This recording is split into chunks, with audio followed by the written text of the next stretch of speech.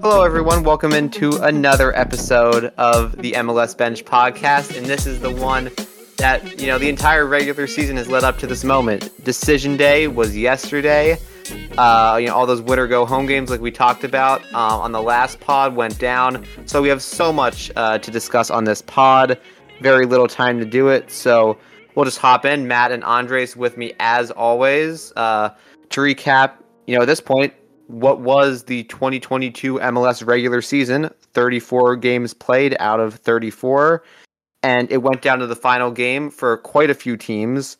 And we will start in the East as the day started with the only game that was a true winner-go-home game, the Orlando City versus Columbus game in Orlando. If Columbus won or tied, they would be through to the playoffs. Orlando needed to win. They fell behind early. And then they got 2 goals, the second of which was a Facundo Torres penalty in the 84th minute after a VAR review. And Orlando is through to the playoffs as the 7th seed. And I'll start with you, Andres.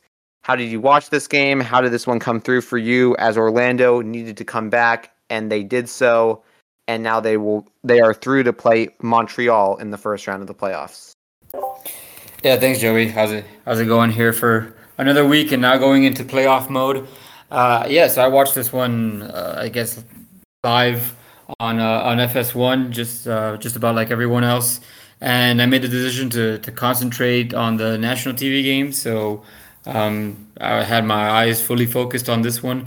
But it's interesting, Orlando.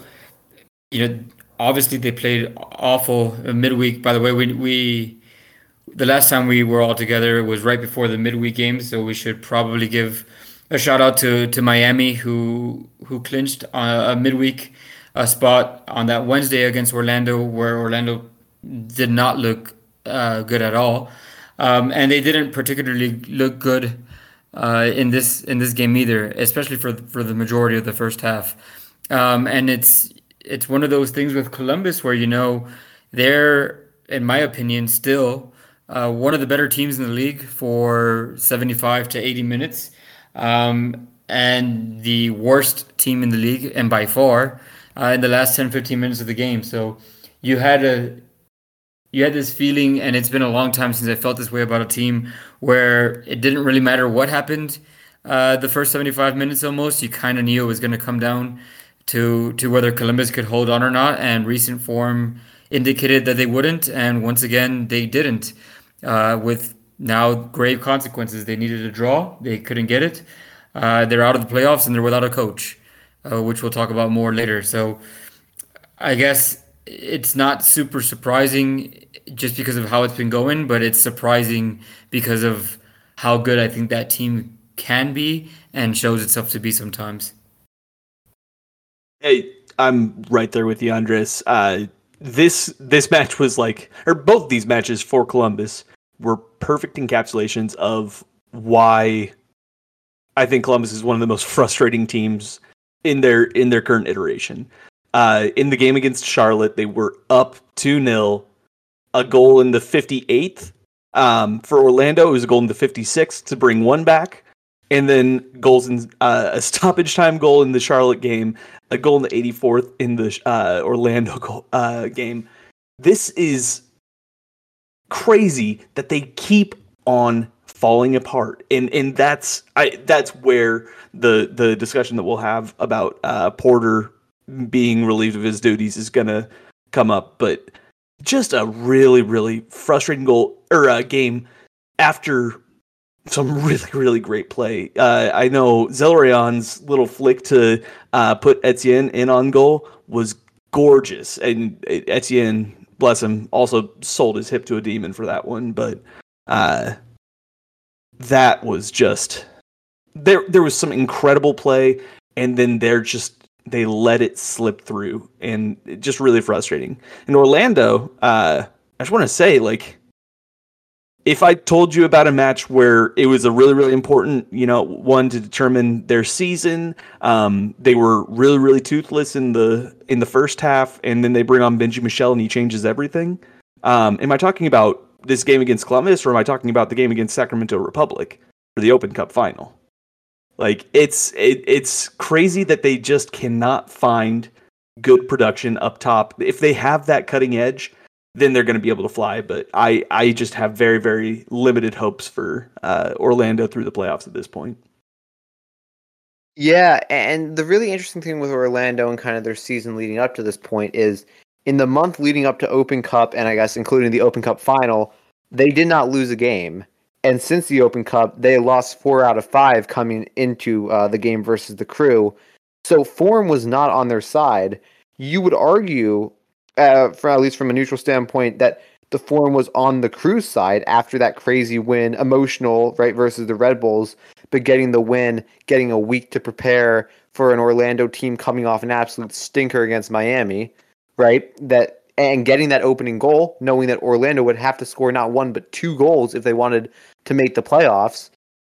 You're in almost the perfect situation. You have your work cut out for you, which is essentially, don't let up a goal for, even in the halftime, right? Don't let up a goal for 45 minutes, or don't really let up 2 goals for 45 minutes, and you're in the playoffs. And that didn't happen yet again. I understand what you're saying about, them being a frustrating team.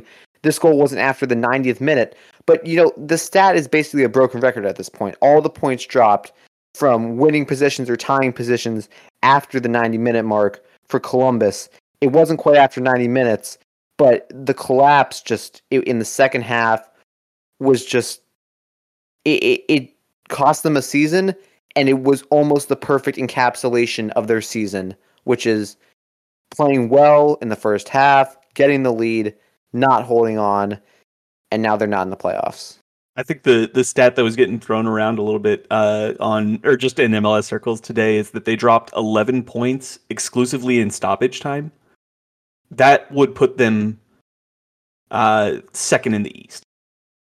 Like, it cannot be overstated how bad of a late game team this is. It's historically the worst late game team in history of the league.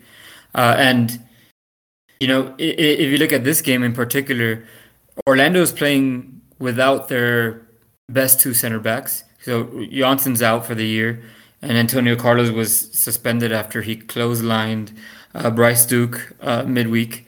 So they're playing with Schlegel as the only natural center back, and Joao Moutinho, who's a left back, as his center back partner. They've never partnered together, as far as I know. You're winning on the road. You've got one of the best players in the league, I still think, in Zella Rayon. Let's not forget Cucho. Right, a Premier League striker who's clearly produced, good wingers, and a midfield that's super experienced and super talented. Why aren't you pushing? And I guess this maybe segues into this Caleb Porter discussion, but it is. I'm with Matt. Super frustrating. You saw it again in Charlotte how bad they were in the second half and let them back in the game, and we just saw it over and over and over.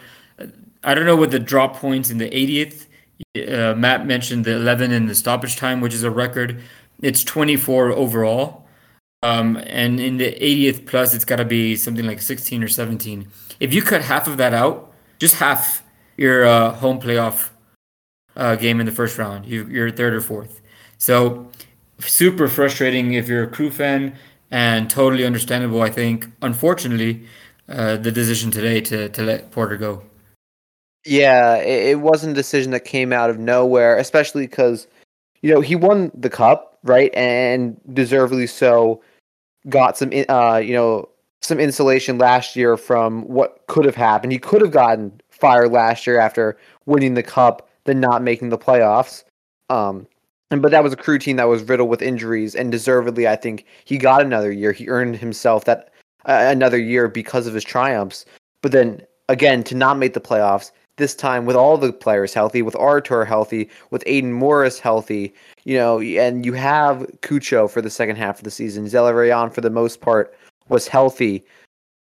You need to be producing more. This is a team that, and as much we've criticized them over the course of the season for having these players not producing.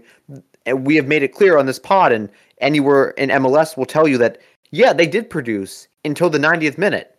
Or like again, if they just held on to like one more lead after the 90th minute over the course of the season, then they would be in the playoffs. This team did enough, and yet consistently, time and again, fell short just before the final whistle. And I'm not going to say that's all on Porter, because obviously there's more people involved, and he's not on the field playing the games.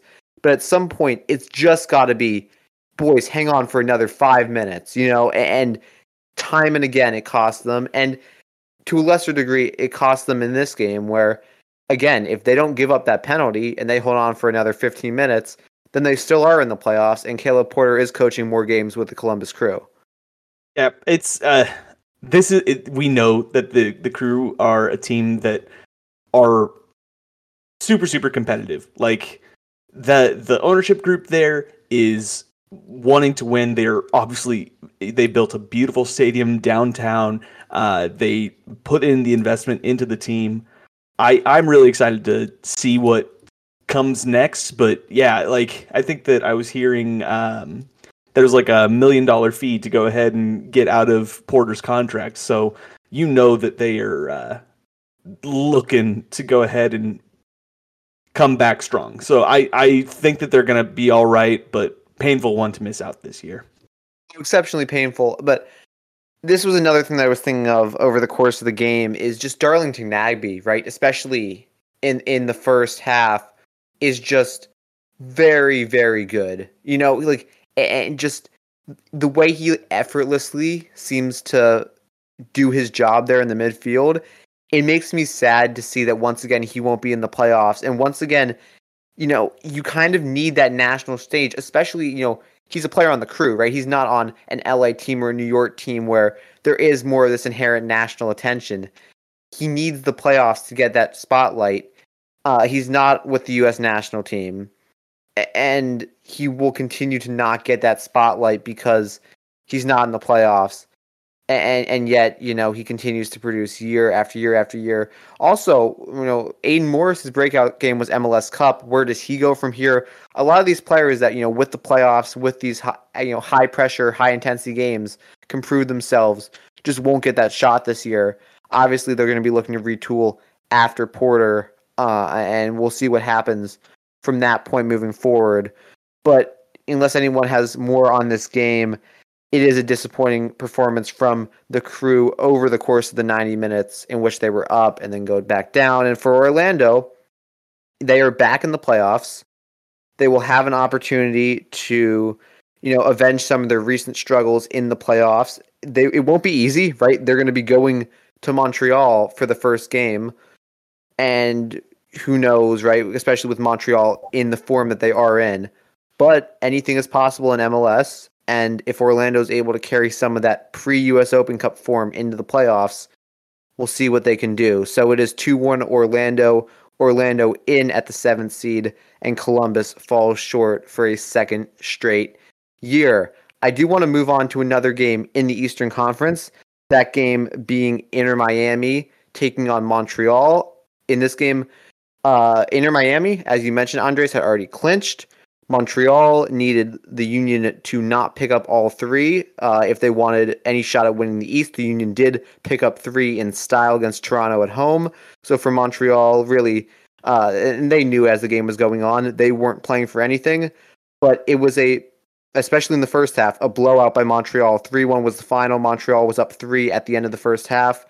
And Andres, just quickly on this game, anything you want to touch on is, you mentioned earlier Inter Miami making the playoffs, but anything specifically that you want to mention in this game? So like I mentioned, I had my eyes on the Columbus Orlando game, so I didn't see this one live. But reading Phil Neville's comments afterwards, it seemed like there was, an expected maybe downturn emotionally after winning midweek. I think it's for Miami, it's probably pretty lucky that they clinched midweek, because having to play on 4 days rest back at home against a good team would have been a tough assignment anyway, to have to get a result to clinch. So I think they had a bit of an emotional letdown. and then you let in 2 goals in the first 10 minutes. That's tough to come back from. I think we maybe underrate how much Miami had to play for because it ended up not working out that way due to the other results, but they had a chance at a home playoff game, and they've been one of the best home teams in the league this year. So that would have been a huge difference for them. So yeah, unfortunate I think for them that it kind of worked out that way. Montreal's a good team, and as we go forward, we'll get into previews, but they're going to play Orlando here at home. That's a really tough matchup for Orlando. I fully expect Montreal to go through there. So yeah, not too much on this game specifically, other than in general, one of the best turnarounds that I've seen in a long time in MLS for Miami having to rebuild from scratch and getting into the playoffs on Henderson's first year is really well done. Yeah, I was listening to Tom Berger's podcast earlier on today, and he was talking to Michele Giannone, who is really tied into the Miami community and has a really lot of insight. And he said that number one, Phil Neville was his coach of the year, which I think when you think about it, you can really make the case because I don't think that anybody expected this out of this Miami team. Not with the sanctions, not with the fact that they had I was reminded about this. They had 22 players leave the club. I think it was something like 30% of their minutes played last year were returning this year. And it really, then there were comments on, Pozuelo saying that he was leaving one of the worst locker room environments. And he said that he was coming into the best locker room environment in this league. And admittedly, take it with a grain of salt. I'd also say that if a club was paying me, but I think that it shows, and I think that's why Higuain is back and playing well. I think that's why you're getting so much development from that youth. I think there's just Miami got a lot right after having gotten so much wrong. Yeah, I agree with that. I think with Miami, we've kind of told the story of their turnaround in anticipation that they would be in, but we didn't know in the last pod because if they didn't beat Orlando, it would have gone down a decision day for them as well. But I think we kind of already hit on it. You guys hit on it very well. Is just the turnaround, just rebuilding the culture of that team, and then everything else falling into place. Obviously, Chris Henderson is an amazing front office exec, and bringing guys like Pozuelo, obviously keeping guys around and knowing which guys to move on from, knowing that moving on Carranza and Lewis Morgan, even though those were probably tough decisions, were the right decisions in the end. And being able to keep and foster some of the youth, right? Noah Allen coming in and playing well enough to earn himself a spot with the U.S. these last couple windows, the U20 team. I remember over the summer he was with that team. So seeing some of those guys get developed and moving on, and then keeping some of the guys, it just really was the perfect build. And it needed to be the perfect build because they had no Margin Ferreira with the sanctions, and yet Henderson did a heck of a job. With Montreal, I do want to touch on it, very quickly. As a home team, very good. One of the best teams in the league, one of the most dependable teams in the league. You know exactly what you're getting for them. I do expect a Montreal win this weekend. I think that they are, outside of Philly, the best team in the East. I don't think that there's much debate there. And as long as they do what they are capable of, they will be through to the second round of the playoffs. And they played very, very well down in Miami as well. They came out from the jump. The first goal was off a goalkeeper turnover, which means that it was Kone, I believe, and Mihailovic were high pressing. They just looked very cohesive, as they always do. They always get the most out of their players and very deserving of that second spot in the end. So that's basically all I have on that game. I think the last game that we need to cover in depth is the other team that hadn't officially clinched a playoff spot yet, but got in style on the road in DC. FC Cincinnati, a 5-2 win in the nation's capital. most of that was a Brenner hat trick in the first half, 3 goals and an assist for the Brazilian. A heck of a game for him, a heck of a game for the team. They are through. And Matt, if you want to touch on Cincinnati in terms of this game, or I think more importantly in terms of how it took for them to get here, because they were one of the wooden spoon contenders preseason. No one expected this, and then punching their ticket really from the first game to the last game. Consistency never really faltered. Always stayed either above the line or right there in the mix, and deserving, very deserving of the 5th seed in the East. Yeah, I really love this league, guys. Like, I think that if you had asked me before the season started who I thought were going to be the bottom 3 in the East, I almost certainly would have said Cincinnati. Considering the sanctions, I think that I probably would have said Miami. And considering what I think we all thought on talent level was either Charlotte or potentially Montreal. And all of those teams stepped up in such a major, major way. And Cincinnati, for me, is the biggest turnaround team I've ever seen in my life. And I think a lot of it is driven by bringing in that new executive in Chris Albright, bringing in Pat Noonan as the head coach, and getting the culture right. Because we know you cannot go through 6 head coaches and not have a cultural problem. They got it right finally, and then you just have absolute leaders at the very front of that team. In, like you were saying, Lucho, in Brenner, in Brandon Vasquez. Those guys set that competitive angle, and it's just really, really fun to watch.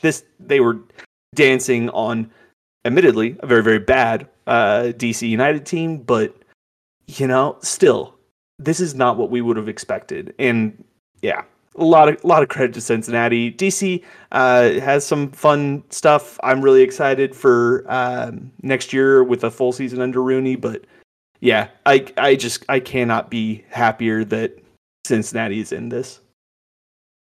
Andres, if you could you just touch on the roster build, because it's kind of the perfect roster. You have Brenner, Vasquez, Acosta, all playmakers up top, all kind of came into their own this year.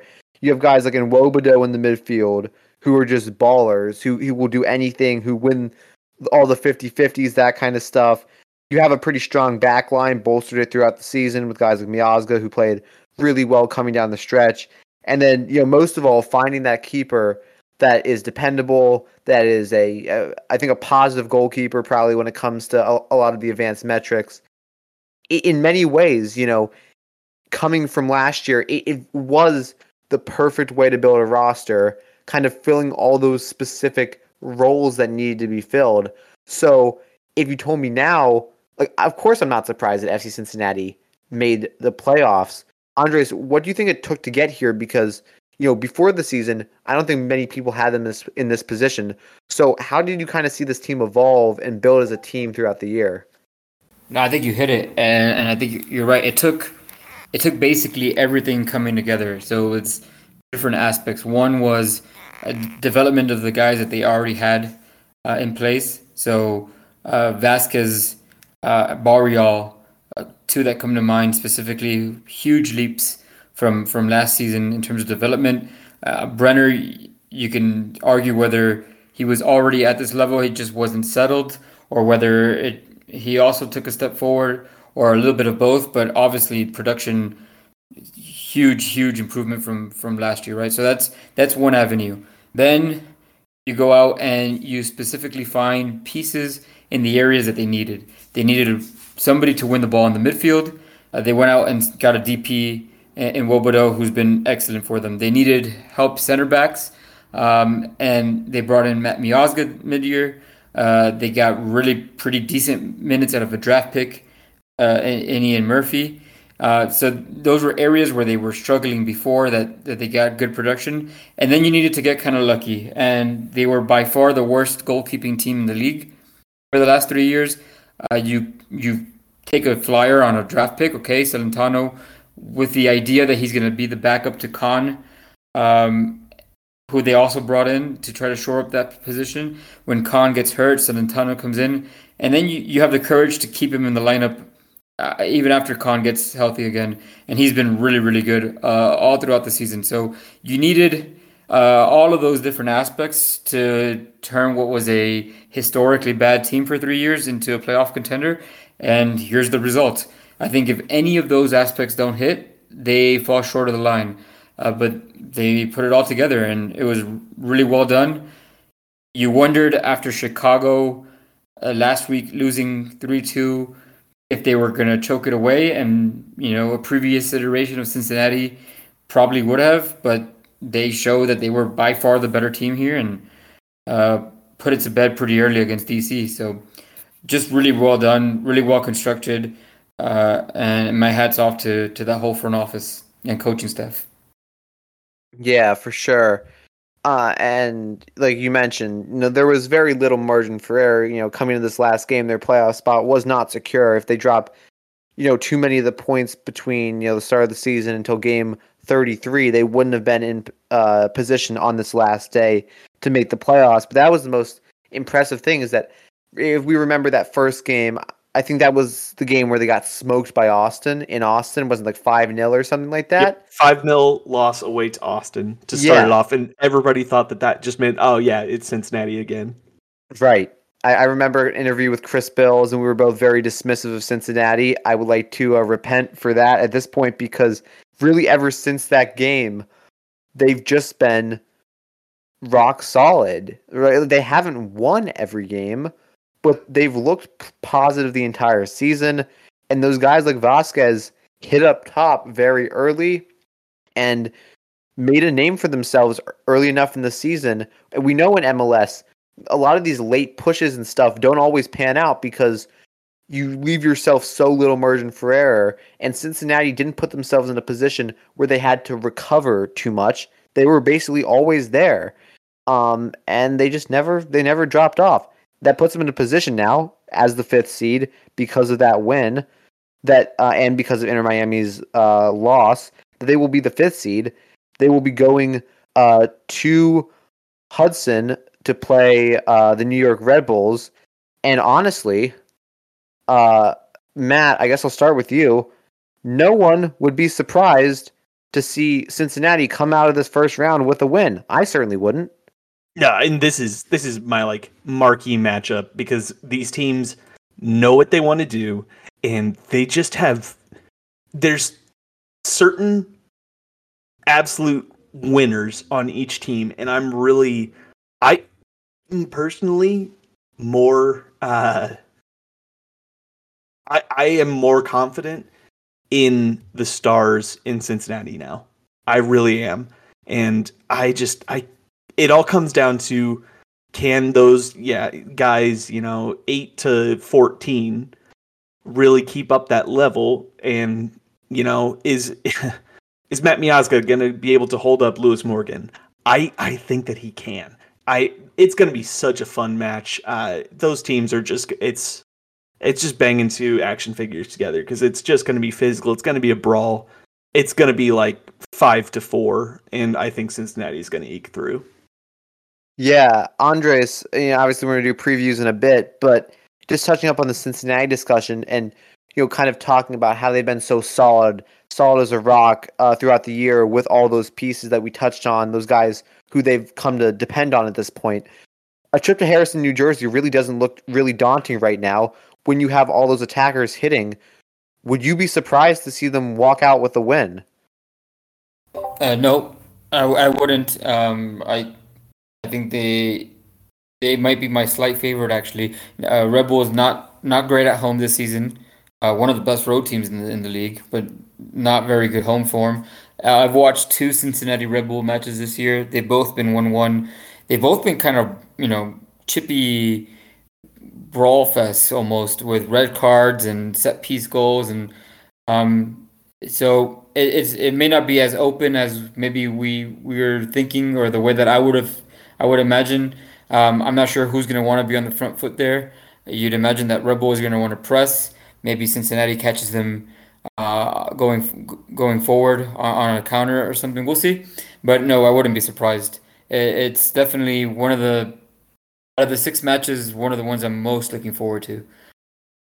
Yeah, and we talked about this last season. This time, that's just a testament to Cincinnati and the way that they've improved so much in the last year to put themselves in this position where they might be a favorite against the Red Bulls at this point in the playoffs. Who would have imagined? I'm sure we're going to talk more about them in the previews of this upcoming weekend, and obviously whenever we do a season recap of Cincinnati. But just exceptionally deserving from almost game one to be where they are right now, the 5th seed, a 5-2 win in DC, and they are through to the playoffs. That's basically all I want to touch on in the East. Just one note that Philly, like I mentioned earlier, need to win their game against Toronto to be guaranteed that first spot. If they had drawn or lost that game, they wouldn't have been first for what it's worth because Montreal got the job done. But, there's no doubt, especially no doubt when you have Daniel Gazdag, he gets a hat trick and an assist to Aura as well as Philly wins 4-0 at home.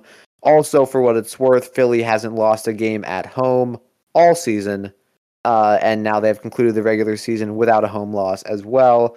So, as a Philly fan, don't want to jinx it heading into the playoffs, but it is really good home form for the Union, and again, another key of why they are, that first seed and how they can do in the playoffs as a result. That home field advantage is just going to be so crucial for Philly.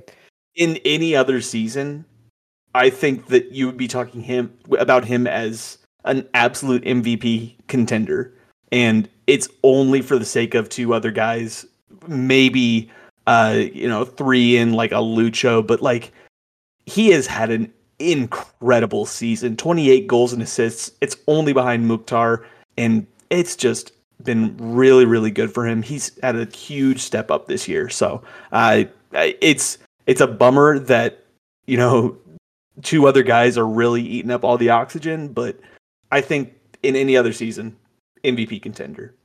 I mean, I think he's an MVP contender this season. I think he's just one of 3. In other seasons, he would be one of 1. But I think a vote for Mukhtar, Gazdag, or Driussi at this point wouldn't be undeserved. Like, you can 100% back up your decision going with any one of those 3 just because of what they've meant to their team and individual production as well in terms of what they're doing on the scoreboard. Hard to argue with any of those 3. We can move to the West now because 2 of those 3 winner-go-home games were in the West, and I'll start with the one that featured the 2 higher seeds. Portland entered as the 6th seed, RSL entered as the 8th seed, and at the end of the day, RSL was the 7th seed and Portland was the 8th seed. RSL gets the win at home, 3-1, and they are through to the playoffs, knocking out Portland. So Portland, a stalwart when it comes to playoffs, a team that made MLS Cup last season, they are out, and RSL, the perennial underdogs, find a way to sneak in on the last day once again. Andres, I'll start with you. How did you see this game play out, and are you surprised at all to see RSL go through? You could say RSL is a stalwart of the playoffs too. They're in now 4 out of the last 5 years, which is really impressive considering not only their budget constraints and their media market, quote unquote, but also the change in ownership and all of that franchise has gone through in the last couple of years. To be in for 4 out of 5 years, pretty good for RSL. Am I surprised? Look, I think Portland was pretty awful in this game. There was a couple strange decisions in terms of the 11 that Savarese put out. Williamson was a DNP completely. Didn't even come off the bench. In my opinion, he's one of their 2 or 3 best players. There may or may not be something to do with the Thorne situation there. Blanco came off the bench in the last 20 minutes. Unfortunately for the Timbers, Diego Chara was pulled out of the game, or not pulled out of the game. He couldn't play.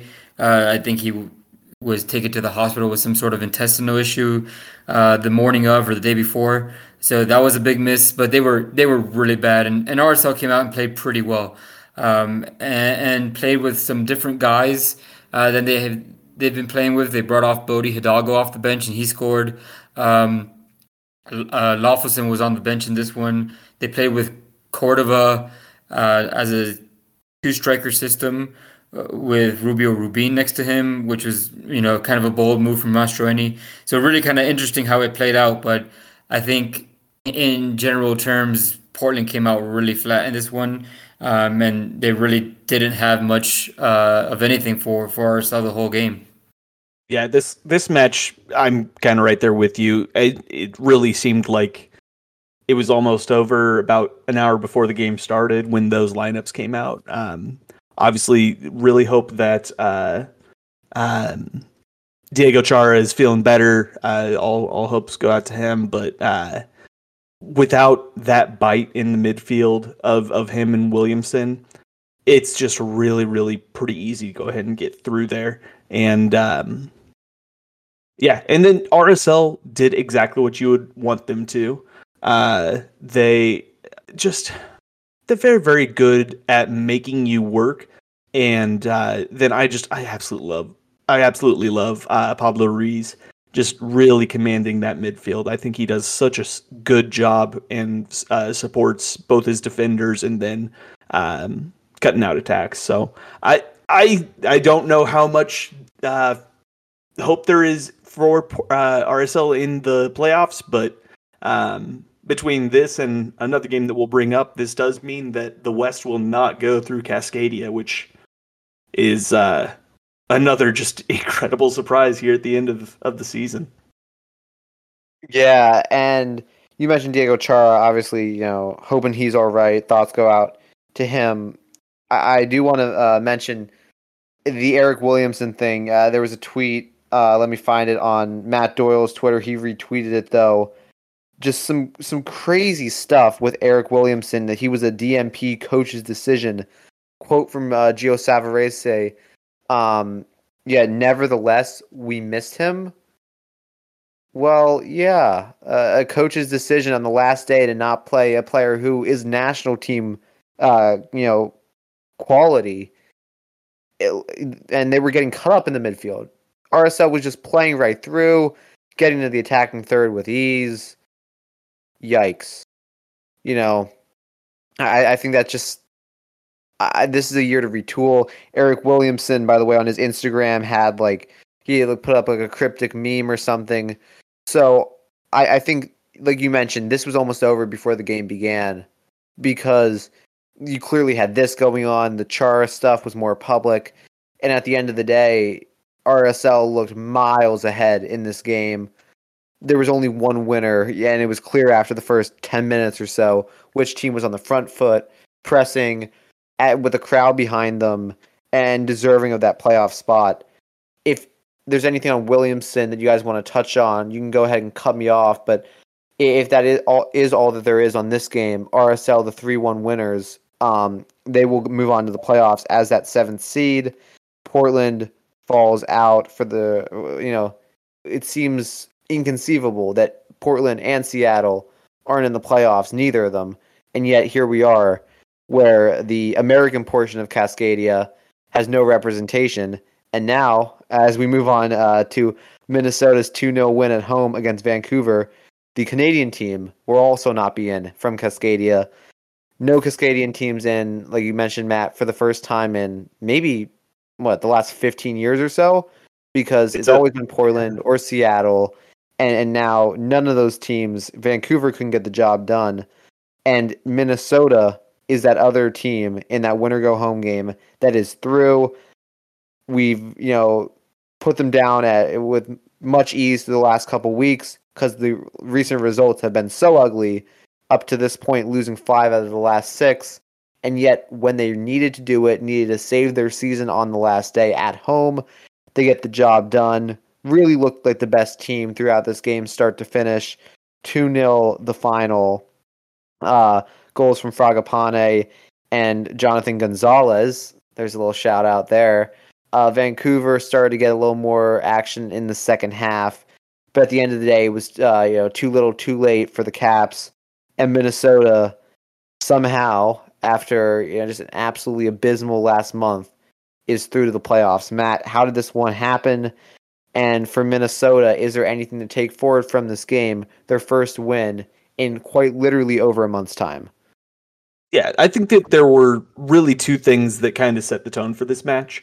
One was Vancouver was really poor trying to build out of the back. I know for Fragapane's goal to open it up, it's just some really, really poor play that there's a pass into, I think it was maybe Dervinsky. I can't remember exactly now, but it's just turned over basically right at middle of the attacking half for Minnesota, and there's just no pressure to the ball to go ahead, and Fragapane he's gonna finish. Like most players in this league, and especially a player like Fragapane, if you don't put pressure on him, even if he's just a couple yards outside the box, he's gonna put it past your keeper.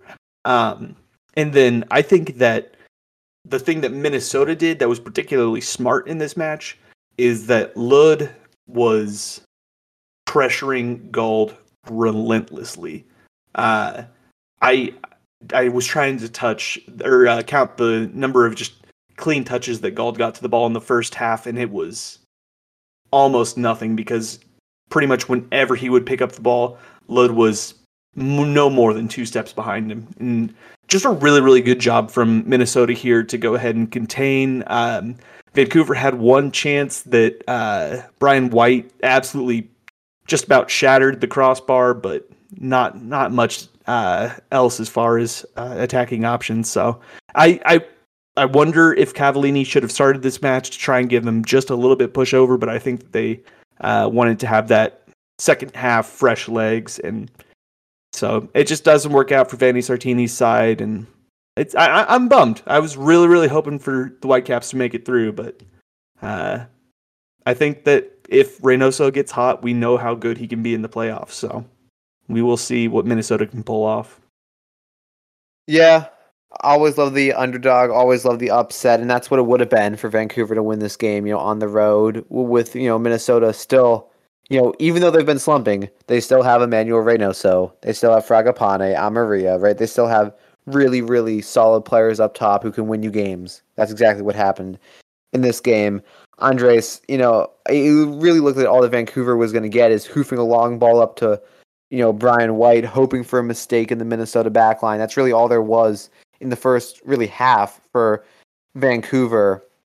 And Minnesota, to their credit, defended it well. How do you see this game play out? And do you think that there's anything that, Vancouver could have done differently to maybe try and break down Minnesota? Or do you think on this day, it was just always going to be Minnesota who was going to advance to the playoffs? I'm a little bit surprised that it didn't have more of that interplay going forward. It's sort of been a hallmark of what they've been doing the last few weeks is, having some good through balls coming from the midfield and getting in behind defenses. And Pedro Vite especially has been really, really good the last few weeks. And they didn't really seem to have a whole lot of that. I'm not sure there's a lot. It seems like they just kind of ran out of gas here. And Minnesota at home should be a good team, and I don't think they're as bad as they have been over the last few weeks. Defensively, there's definitely issues without Debasi. He clearly is a huge improvement or a huge player for them. That's a big loss.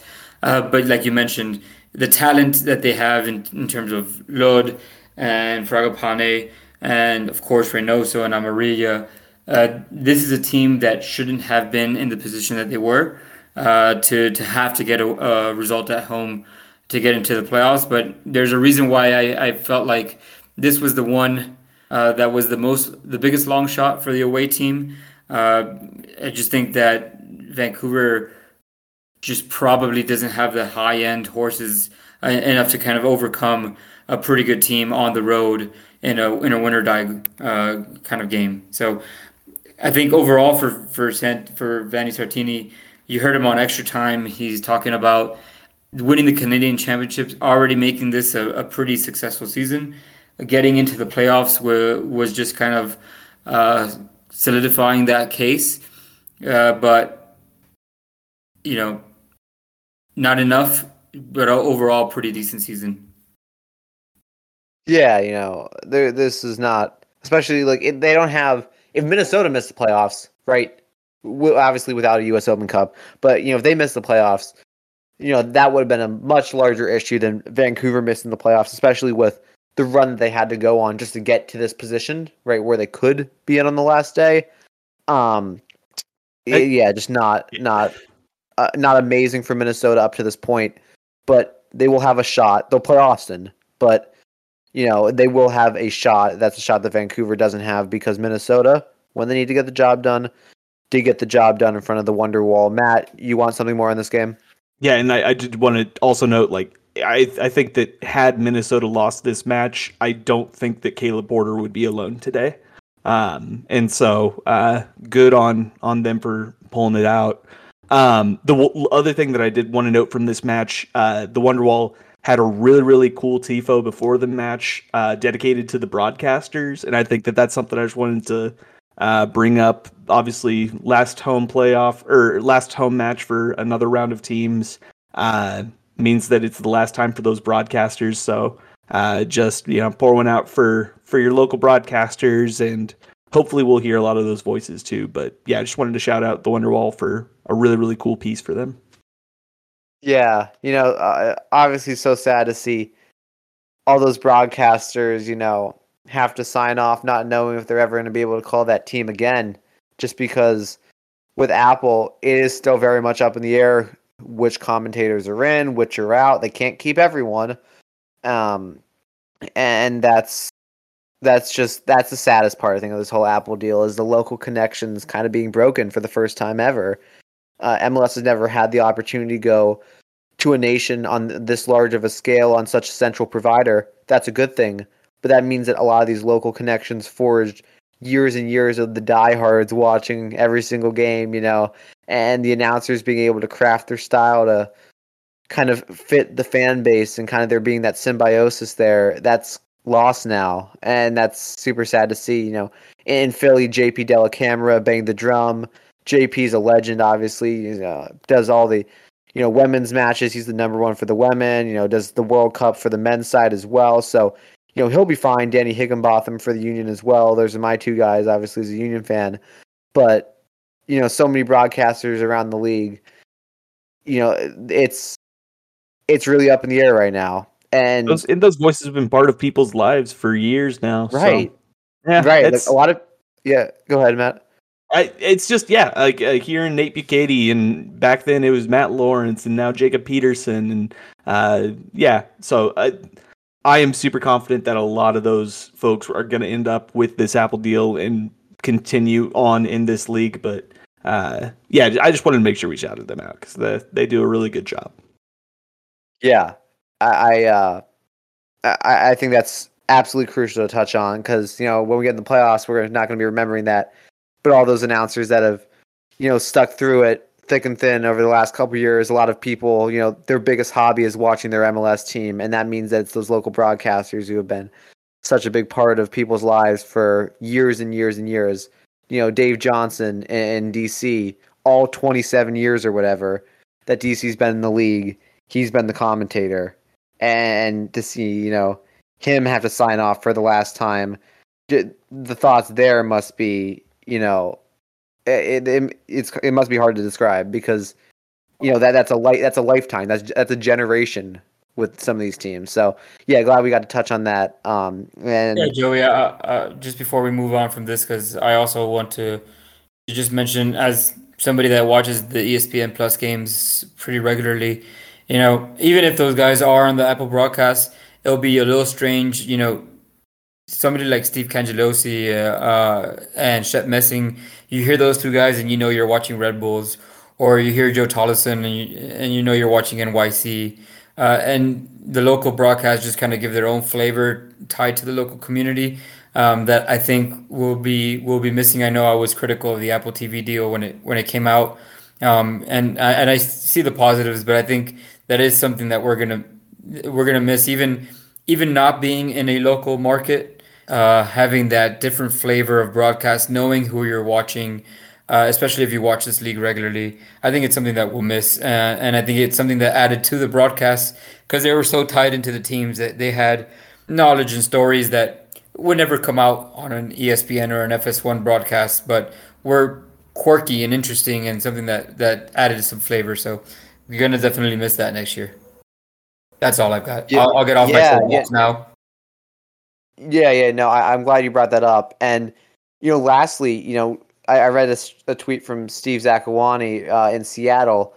A lot of these local broadcasts gave another chance, a second career for a lot of MLS players, right? Who, guys like Steve weren't going to be, on like national broadcast or anything, but the local connection helped guys like that get another job in MLS, right? And that's something that I think is hard to quantify and something that I don't think is going to be able to be brought forward in the Apple deal. There's just not enough spots. But for a lot of these local broadcasts, giving people a chance to either get back into the league or get into the league in the first place, either a stepping stone or a place that these people could use to further their careers in the sport, is just so crucial. And that's another aspect of why it's sad that this is gone and we're not going to be able to hear these voices and see these people and have this kind of relationship with these teams anymore.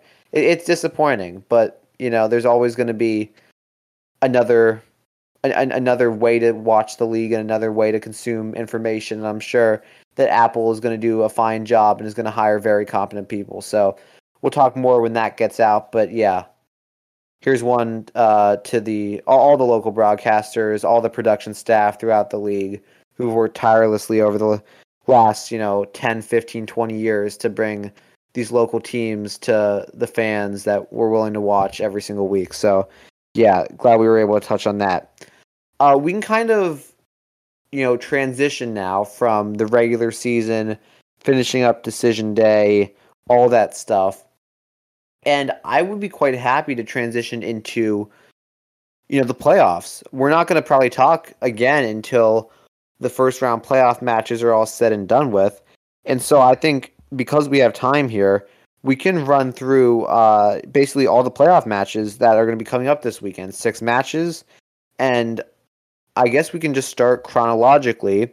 So 12 p.m. this coming Saturday, it's the Red Bulls hosting Cincinnati, a game that we already kind of touched on a little bit. Andres, I do want to hear your expanded thoughts on this game. How do you see this one playing out? You mentioned earlier that, both the previous games against these teams have been chippy. How do you think these teams are going to approach this game, knowing that that's been the case, and knowing, at least for the Red Bulls, that they will have that home field advantage? Not been much of an advantage for them so far this season, but how do you see this game playing out? Yeah, I think Red Bulls will come out and press, and I think Cincinnati will probably be happy to try to cede some of that position anyway. So I think Red Bull will end up having a lot more of the ball than they probably even want to, and the idea there is that I think the best shot that Cincinnati here has is to cede possession, sit back, and then hit them on a counter with the front three. It hasn't really worked out that way. Actually, their goals have been a penalty, if I remember right, and a Miazga set piece. But that's not really, I think, something that you can count on. So in terms of a game plan, that's kind of where I would see it, and the onus is on Red Bull to take that game. So I think if we were talking that this game was taking place in Cincinnati, it'd be a little bit different. But I actually think the fact that Cincinnati's going on the road might be a help for them here. How do you guys think? What do you see?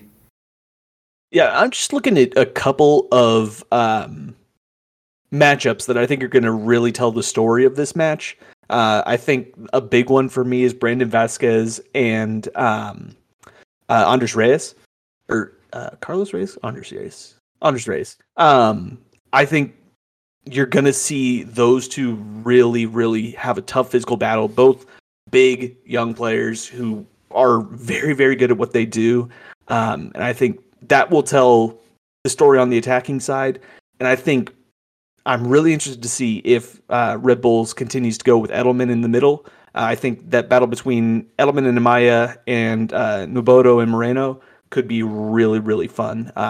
And I always struggle to say like, oh, it's everything's won in the midfield, but I think this match it might be more important than others if Cincinnati can be press resistant, if the Red Bulls can try and just run Cincinnati into the dirt. That's going to be something I'm looking for. Yeah, I'm with you on that. I think we were talking, Andres, about it being physical. I think that physicality is exactly what Cincinnati needs to remove from this game. The more time that there is to be technical, on the ball, picking out passes, that favors Cincy in this game because they have those playmakers up top. I'm not going to say that, Red Bulls are, bereft of playmakers because they have quite a few. Lewis Morgan, right? Luquinhas, definitely players who can break a game. But I think in the way that Rebels want to play, it is pressing, it is physical, it is very defensively minded. If Cincinnati can kind of switch this game to be more of a calculated attacking game and less of a kind of a rash physical game that lends itself more to 50-50s, I think Cincinnati is favored in this game, and by a decent margin. I think if it does kind of go back to that a slower, more physical game where it's more predictable in a way, then I will see Red Bulls, I think, as more the favorite in this game, just because that is their style and they are they kind of adapted to play that way. I think that the onus is on Cincinnati to kind of take it out of Red Bulls' comfort zone, make it more their own. And I think if they do that, then they will win because, as we mentioned, you have three really quality attackers who are all producing at this point in time. It's just asking for one of them to be a game breaker. And we know that one of these guys, you don't even need three. As long as one hits in one of these games, you're going to be all right, especially against a Red Bulls team that really doesn't score and was one of the worst teams in the league at home this year. So maybe they want to be playing on the road as we get into the playoffs. I mean, Red Bulls doesn't want the ball, right? Classic Right. Portland. They don't want to have the ball. So if I'm Cincinnati, I'm ceding possession. I'm letting them have it, and then I'm trying to hit them with my front three on a counterattack. That's the way I'm approaching it. And if I'm Red Bull, I'm trying to figure out how not to get hit on that counter while still creating set piece opportunities for yourself in the attacking third. So it's going to be an interesting game tactically to see how it plays out, to see who has the ball in a game where I don't think either team wants it. Yeah. The more crazy that the game is, the more it favors the Red Bulls. The less crazy it is, the better chance Cincy have to pull one off on the road. I agree with that. I think that's a good take. Yeah, and by the way, exactly what the Red Bulls want. By the way, that crazy game, like you mentioned, they want it to be as crazy as possible because they just seem to thrive in that kind of environment. If we remember last year versus the Union, it was just back and forth, and the Red Bulls nearly pulled it out before Glesnes hit that crazy goal in the 123rd to win that one. So yeah, a ton to watch for in this game. Contrasting styles, contrasting ways that they want to play this game. But the first game of the playoffs should be a banger because, you throw those Cincinnati attackers in there. Red Bulls always have a little spice. It should be fun, however it plays out. The second game of the weekend will be in the West. It will be Galaxy and Nashville in LA. And I think the Galaxy are starting to find the form that they need to if they want to be successful in the playoffs. They haven't lost in the last four. 3 out of the 4 have been wins. They just beat the Dynamo in Houston 3-1 on the last day. Yesterday, Javier Hernandez, Chicharito getting a goal. Joveljic as well scoring. So I think for a Galaxy team that has been up and down throughout the course of the season, they're hitting the form that they need to hit if they want to be successful. And so, Matt, I'll start with you in this one. What do you see in the Galaxy as they host Nashville? Do they have what it takes to beat a Nashville team that we know on their day with the defense that they have and with Hani Mukhtar, they can win this game? Who do you think has the upper hand in this one? This one's a tough one to read for me. And I think a big part of that is the Galaxy is really starting to have their summer and later on signings really start to click finally. Ricky Puig has been transformational in the way that team plays. And I he's certainly the best signing, but I really also like the balance that Brookman brings to that midfield.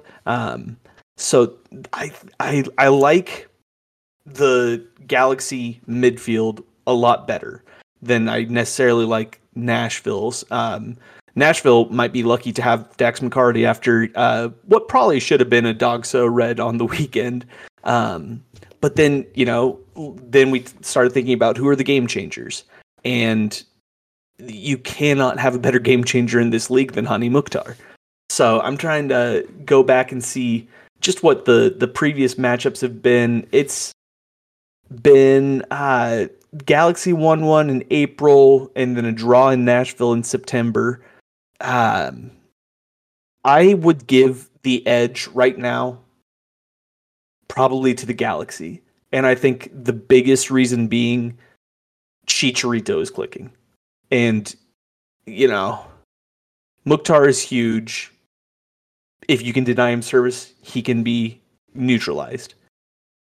I just think that between Puig being able to get the ball to Chicharito, between Brugman having a great time recovering balls, turning over other teams, and then getting the ball up to non-scoring wingers and / or Chicharito, I think that there's just a lot more ways that the Galaxy can win this.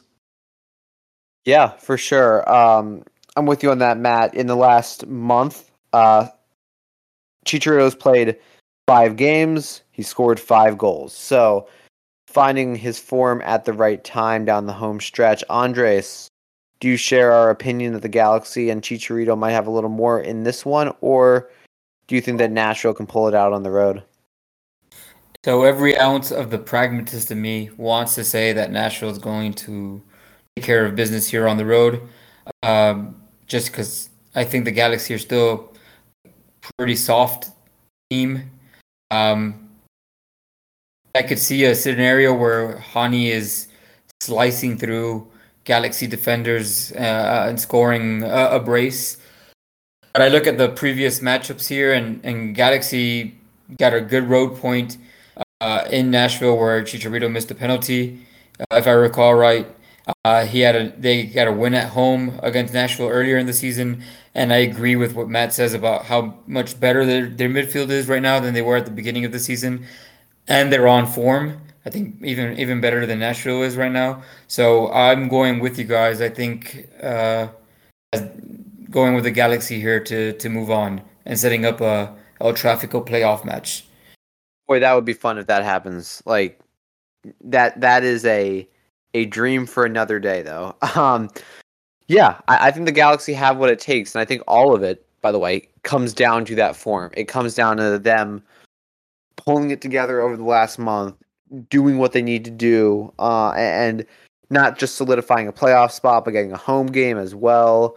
We know that they have really good fans, and obviously when your star striker's in form and you have a guy like Puig who's been playing as well as he's been playing, it's hard to ignore. I love Nashville's D. I love it. It's always one of the best. I love Walker Zimmerman 100%. Don't get me wrong. Mukhtar is maybe the MVP this year. Him, Driussi, Gazdag, again, I throw them all in that conversation, but he's done everything and more for this team this year. I think it's just a little bit too much to ask him to do offensively, and I think the Galaxy have 1 or 2 goals in them from somewhere, probably from Puig's magic, and I think they get the job done at home for the first round. It's one of the tighter matchups. I'm not quite sure which way to take this, because I think it's probably a 1-goal affair either way, but I think it will swing the Galaxy in this one. And Nashville might be a tad unfortunate having to play this iteration of the Galaxy in the form that they are in. Matt, do you have anything more in this game? Yeah, I just want to toss in one last X factor, and that's goalkeeping. And Willis has been immense for Nashville this season. He was even better last season. So if he can tap into that, he could be a big difference maker. And you just have to look back to Decision Day to show that. Nashville won. They went to LA, won at the bank. LAFC had 4.5 expected goals. And Willis did not let a single one through. If he can keep hot like this, and so much goalkeeping is, simple mechanics. A lot of it is confidence and just trusting yourself to make the dives, make the saves. I think that he could be a massive component on Nashville making a run deep. Super excited to see, how this one could turn out, because like you mentioned, Willis is an informed keeper, and informed keepers, when it comes to playoff time, it's a cliche, but they are the keeper. If you have an informed one, can make or break your playoff run, honestly. And we've seen it last year with Sean John and how good he was. We've seen it in the past. Steve Clark was getting pretty hot last year with Portland, helped them in the playoffs as well. All of that matters. And having an informed keeper is just massive. So if he's able to keep up, that form, which was just insane, especially last week, Nashville could be, destined for some pretty good things in these here playoffs, because with that defense, with that goalkeeper, pretty tough to get past, even if you're Javier Chicharito Hernandez. So that's that game, and that is Saturday wrapped up. The Red Bulls hosting Cincy, the Galaxy hosting Nashville at 12 and 3 on the East, respectively. We move to Sunday now. Austin taking on they love to be the underdogs, Real Salt Lake. But this one might be a little bit much for RSL as they do travel to Austin. Austin has been up and down recently. Definitely not the form that they started with.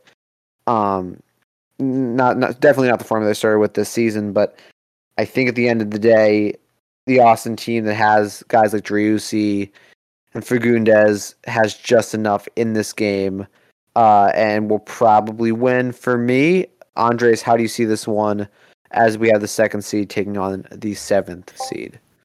I'm not as sure. I think RSL coming off a big win at home to get them in. Austin, like you said, not playing as well. RSL is not a team that really needs to have the ball a whole lot, although they are better at home. We saw them advance against Seattle last year without a shot on goal. I think Austin definitely has a slight edge, but I'm not shocked if RSL pulls off another one. We've seen it with them before. They don't need to necessarily control a game in order to beat a team that's expected to be better than them. So I'm discounting them at my own peril. But I think Austin's probably got the slight edge, but maybe not as clear cut as we think. Yeah, I agree with that, Matt. I'll get to you in just a second. Just for what it's worth, earlier results this year at RSL, it was 2-1 RSL on May the 14th. And then on September the 14th, Austin at home beat RSL by 3-0. So split results this season, though over the course of the two games, Austin seemed to be the more dominant of the sides. Matt, what do you have in this one? Yeah, I was looking at just the previous matchups, and it's been home wins. And I think that if we're also looking for another X factor here, I guess that's, I'll have to put a payment into ABC or whoever that network is. The X factor for me is that Austin environment is going to be electric. Like, there is no game that I would like to be at in person more than Austin in the playoffs. And I think that they're flying. To the best of my knowledge, they are still really healthy. And X-Dog can only go so far. I really think that the quality is going to shine through. I think that you're going to see Driussi have, after losing out on the MVP in all likelihood, I think he is going to come with a point to prove, and I think that that's going to be what carries Austin over in this match. As it pertains to RSL, Aaron Herrera was out this week, especially, and I think Bobby Wood was out, but I think Wood might be out more long term. I'm not sure about that. I know Herrera. This was a week to week thing. I think they pulled him in the lead up to this last game specifically. If he has any hope of getting back, he will be crucial because he's one of the best outside backs in the league. Without him, he provides, what little attack that they have off. I mean, and don't get me wrong, they can attack well as a team, and with Savarino, that's added to their attack. But him from the flanks is a different type of attack than what they're normally able to bring. If he's able to threaten, the outside backs of Austin going forward, that could be a game changer. If he's not back, I definitely see Austin as the stronger team in this one, and we shall see. We shall see. But I think Austin definitely have what it takes. Buoyed by the crowd, I think that they get the job done. And I don't think that's a crazy prediction at all, especially with, maybe the league MVP on their team. That kind of helps as well. So that's all we have for Austin RSL, 3 p.m. Eastern on Sunday. The nightcap, the 8 p.m. Eastern game, CF Montreal hosting Orlando City. We kind of touched on this earlier as well. Montreal, a very strong team at home, a very strong team just in general. I think that Montreal have more than enough in this game to get it done, especially with guys like Mihailovic and Kone in form. Matt, what say you as the second seed in the East takes on the 7th seed?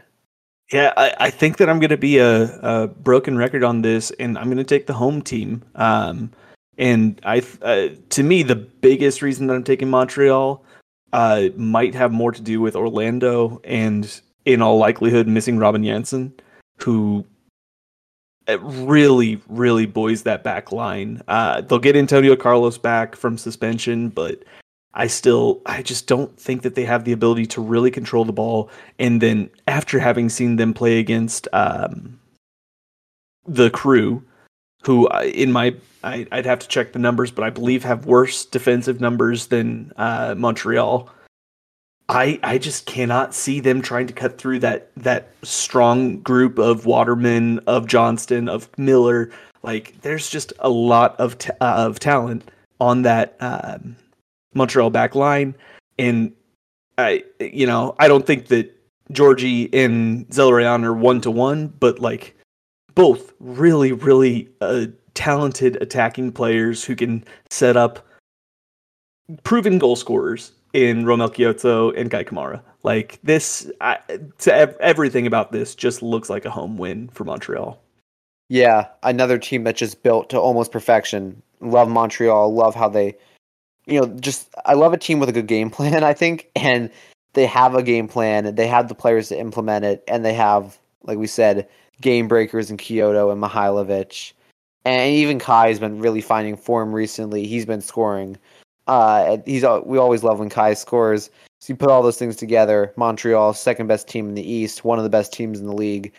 I think we'll get it done. Andres, what do you have in this game? I'm with you guys. Out of the 6, this is the one that I feel the most confident about. Stade Saputo's super tough to go to. Montreal is the better team, playing better. And if we go back 12 months, Orlando ended Montreal's season last year on Decision Day. I think Montreal ends Orlando's season this year, first round of the playoffs. So I'm with you guys. I think Montreal takes this one. Yeah, I think that's probably the easiest one that we've had to talk about so far. Just not because any of the other games, were bad. Like they had bad teams by any means, but Montreal, I think, is just so head and shoulders above most of the teams in this league. That makes it a quite easy decision. I think they are much closer to what I would consider a Philly, an LAFC, than one of those middle of the pack teams. I think they're that kind of good. Stay tuned. Stay tuned next week when we preview Orlando's second round matchup with NYC. It's MLS. Inter Miami. Or Inter Miami. Man, just watch it happen, honestly. But We can move to the Monday matches, the last two matches of the first round. 7 p.m. on the East, New York City hosting Inter Miami. Another game that we could easily get bitten by. A team like Inter Miami who's more informed, though. But yet I still think that NYCFC stopped their free fall, have started to regain form, have won the last three in the league, wins over the Red Bulls, Orlando City, and Atlanta United in succession. And I think this is a team that, because of this recent form, has enough to, at home, beat a team Inter Miami that has been playing better as of recently. But I think the talent of NYCFC up top is almost unmatched in this league, and will get the job done. What do you have in this one, Andres? Yeah, I think if Miami was at home, my answer would be different because they're just much better at home than they are on the road, and it's undetermined where this game is going to be played, but it won't be Drive Pink Stadium. It looks like it might be Citi Field actually, but I think NYC is stopped the bleeding or patched up the holes or whatever metaphor you want to use. They're playing better. They're not at their best, but they're definitely better now that Collins and Parks and all them are back in. So I think they get it done. Miami's dangerous though. They're an Higuain free kick or a Pozuelo through ball away from scoring on you. So I don't think it's a cruise to victory type game. I think they'll be on edge, but I think NYC gets it done. Do any of you guys know the severity of the Tyus Magno injury? That's what I was just looking up. I can let's see here. We're concerned. It's a foot injury for Tavon. It's a shoulder injury for Tallis, and it looks like a calf injury for Alfredo. So it looks like most recent update. They do not know the severity at this point in time. They're giving the medical team space to kind of get all that figured out. Yeah. We'll see what happens there. We know how crucial a player he is if he's out, and obviously if guys like Gray and Alfredo are out as well. Hopefully they're all right. But if they are out, that adds another twist to this game. Matt, let's just assume for a second that those guys are back. How do you view this game through the lens that Magno and Gray and Alfredo Morales are healthy? It's it's tough because it's a completely different answer for me whether they are or aren't. If they're in, NYC straight favorites, like they just on pure talent alone, and then Collins, Chanot, and Martins can almost certainly contain a little bit of Higuain, especially without Pozuelo, who I believe will still be injured for this match. But you flip that switch, and particularly if Talles Magno is not in this match, I really question the cutting edge for NYCFC. Eber might be able to go ahead and lift them up to that level, but I just am not convinced to this point. He had that really, really great run before his knee injury, but I'm still just a little bit concerned about that, and I think this Inter Miami team might be able to do it if they can stay on the same page. They shot themselves in their own foot on the weekend, so if they can get those errors out of the way, I think that this might be my upset match for the week. Yeah, I mean, if Tyas and Tavon and all those guys are out, then 100%. I could 100% see Miami winning. If that's not the case, I think those guys bring so much to NYC that it's hard to see any other result, especially at NYC in whichever venue that they will be playing it at. I think it's very much a completely different matchup, like you mentioned, if those guys are out. But here's hoping that everyone's healthy. And if that is the case, then NYC should be the clear favorites in this one. So I think that's basically all there is to touch on in that game, and hoping that Higuain is all right too, as he was subbed out last game as well. But you want everyone to be healthy when it comes playoff time, and allow these teams to kind of show themselves to be the purest forms of themselves. But hoping everyone's all right, and for a clean game when it comes to Monday's matchup between NYCFC and Inter Miami. And the last game last game of what should be a pretty crazy opening weekend of playoffs in MLS is FC Dallas hosting Minnesota United 9:30 on the East on Monday night. For FC Dallas, it's a team that has, been up and down towards the end of the season, but for the most part, it's been all right. Losing to Colorado wasn't nice last weekend, 1-0 on the road to a Colorado team that I think was already eliminated at that point. But they came home against SKC, an SKC team that's been in form. All their attackers look good. A 2-1 win heading into the playoffs to give themselves the third seed, and a home playoff game is absolutely crucial. And so now as we head into the first round, they will play a Minnesota team that outside this last game has been in free fall. How do we see this? How do we see these teams lining up? For me, I guess I'll start it off with Dallas's attack flourishing, with Minnesota's D as unstable as we've seen it in recent weeks. I think Dallas really should have the upper hand in this one and should get the job done. Minnesota with Reynoso and Fragapane and Almeria and all those guys up top have the firepower to light up any game against any team. But I think as long as Dallas stays defensively intact, their offense has what it needs to get the job done. And I think Dallas will win this upcoming Monday.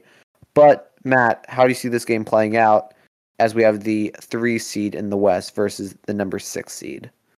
Yeah, this is the match that's probably the hardest to read for me. The one thing I'll say, so just looking at some stats on the season, both teams have scored 48 goals, but the edge goes to Dallas, who have only given up 37 versus Minnesota's 51.